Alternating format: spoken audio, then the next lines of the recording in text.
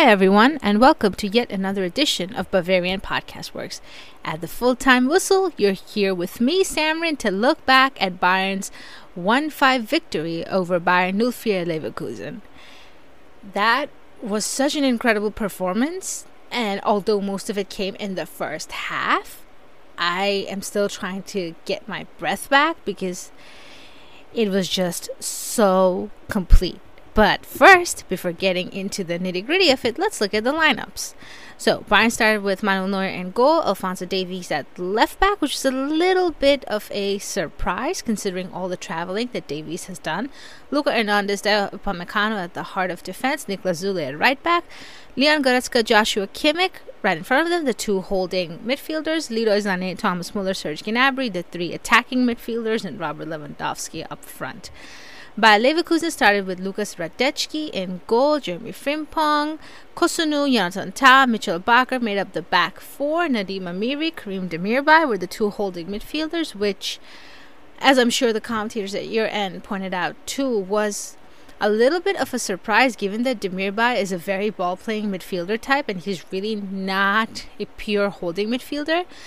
Amiri can work as a holding midfielder next to someone like Julian Baumgartlinger or Charles, apparently pronounced Charles Aranguiz, who was absent today from the game. So I don't know what was going through Gerardo Seoane's mind, but I believe he thought that that he could go toe-to-toe with Bayern, and that's why he went with this lineup right in front of them. Moussa Diaby, Florian Wirtz, Paulinho made up the next three. I didn't think Paulinho was a particularly smart inclusion.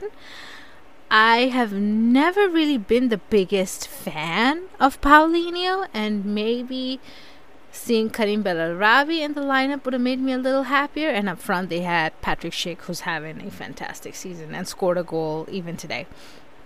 So the game got off to an early start for Bayern because they scored very, very early through Robert Lewandowski, and the sequence of that play was absolutely beautiful. It was a Kimmich free kick with a pass to Dayot Upamecano, who found Robert Lewandowski, who finished expertly. Lewandowski managed to get past Tah and Kusunu and slot in his first goal of the day. And that's where I want to sort of start talking about frailties, because I've not been convinced by Leverkusen so far this season. I was starting to believe that they may be better this season than they were earlier on last season, before they collapsed, of course. But Tah, Bakker, these two don't look like the safest of defenders for me. Kusunu, I'm impressed by. I like Jeremy Frimpong, but I don't know, like, the backline definitely lacks some stability when it comes to Leverkusen.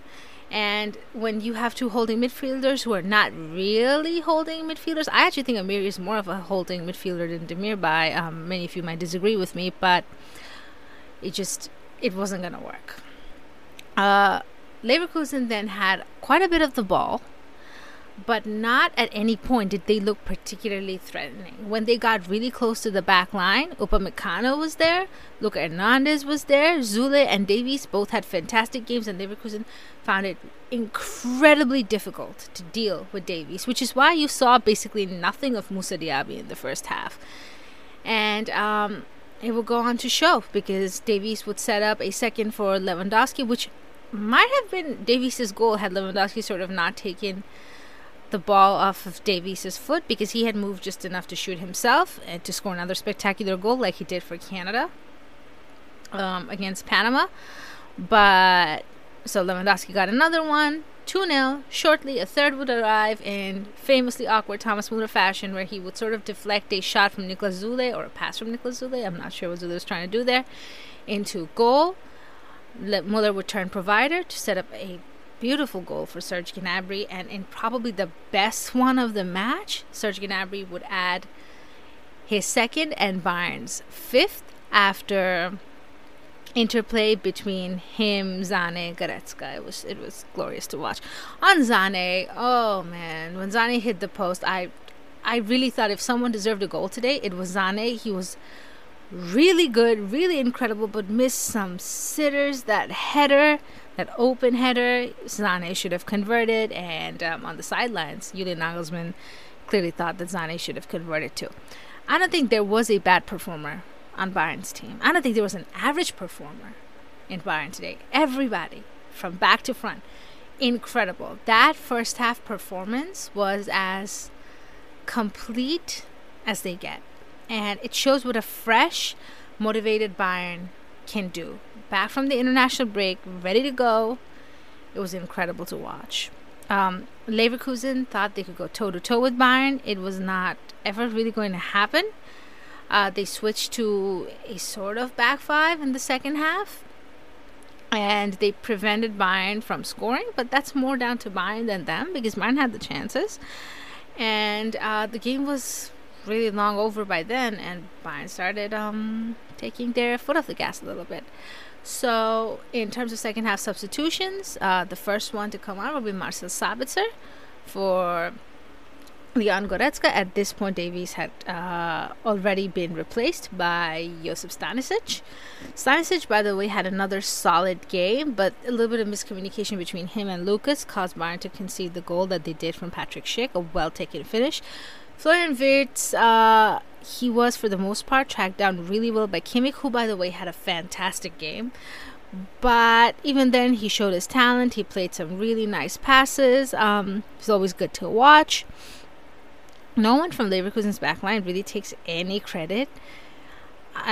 It was just bad. It was just really bad. But I don't know how much of that is Leverkusen and how much of that is really Bayern. Leverkusen was not allowed to breathe throughout this entire game, and it showed, and it really did. In terms of the second half, Marcel Sabitzer, as I mentioned, came on, and he had a pretty good game overall, but the adjustment is still going on, and there were other adjustments around him which probably made it a little more difficult. We got to see Omar Richards again. I thought for as long as he was on the pitch, he was pretty solid. We saw Nagelsmann change the system by taking off Lewandowski and Muller, with Serge Gnabry. Not change the system, rather adjust the players, with Serge Gnabry going up front and playing as a striker, which is interesting for me because whenever Lewandowski goes off, I expect to see Choupo-Moting, but I guess Nagelsmann was trying something different with an eye on the future, and I like this about Julian Nagelsmann very much. Whenever he gets a chance to take off players, more often than not, he goes for it. Jamal Musiala also got game time today, for example, and I don't know why everyone is so anti-resting Kimmich, and it's always Goretzka who comes off, but I guess Goretzka has had a more injury-riddled career so far compared to Kimmich, and that may be the reason why. Other than that, this was just as complete as they come, and it's just unbelievable. And if Bayern plays like they did today, it's really hard to contain them. They're just fantastic to watch, and I think there was an acknowledgement from the Leverkusen fans where nobody left at halftime.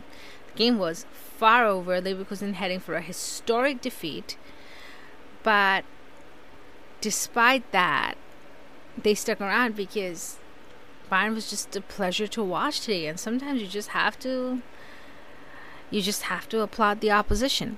As far as Leverkusen is concerned, they can go forward in two ways. Either they can let their season collapse, like happened last season, fire the manager, start the cycle again, or they can pick themselves back up and just go like, well, this was tactically wrong.